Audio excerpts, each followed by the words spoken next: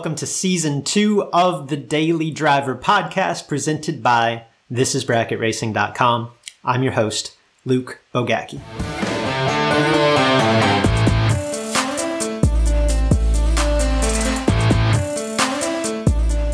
If you have raced for any period of time, odds are that you've gotten it right at least once, right? Now, I'm not necessarily talking about a perfect run or even a perfect light.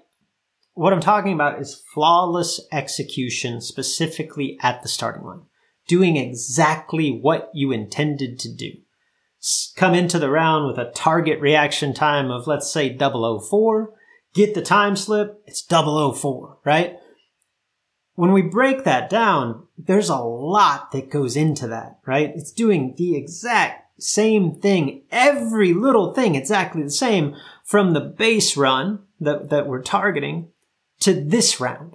And while that could sound simple, we know that it's obviously not simple. As critical a role as all of those potential variables play, right? From staging to button pressure to light on the tree to personal focus and on down the line, as critical a role as all of those things play, the most critical aspect, at least in my opinion, is simply believing that we can, perhaps even believing that we will. To that point, you've done it. We've already established that you got it right at some point. You can do it again. Relive that moment, whether that was last round or 2 years ago. You know what to do.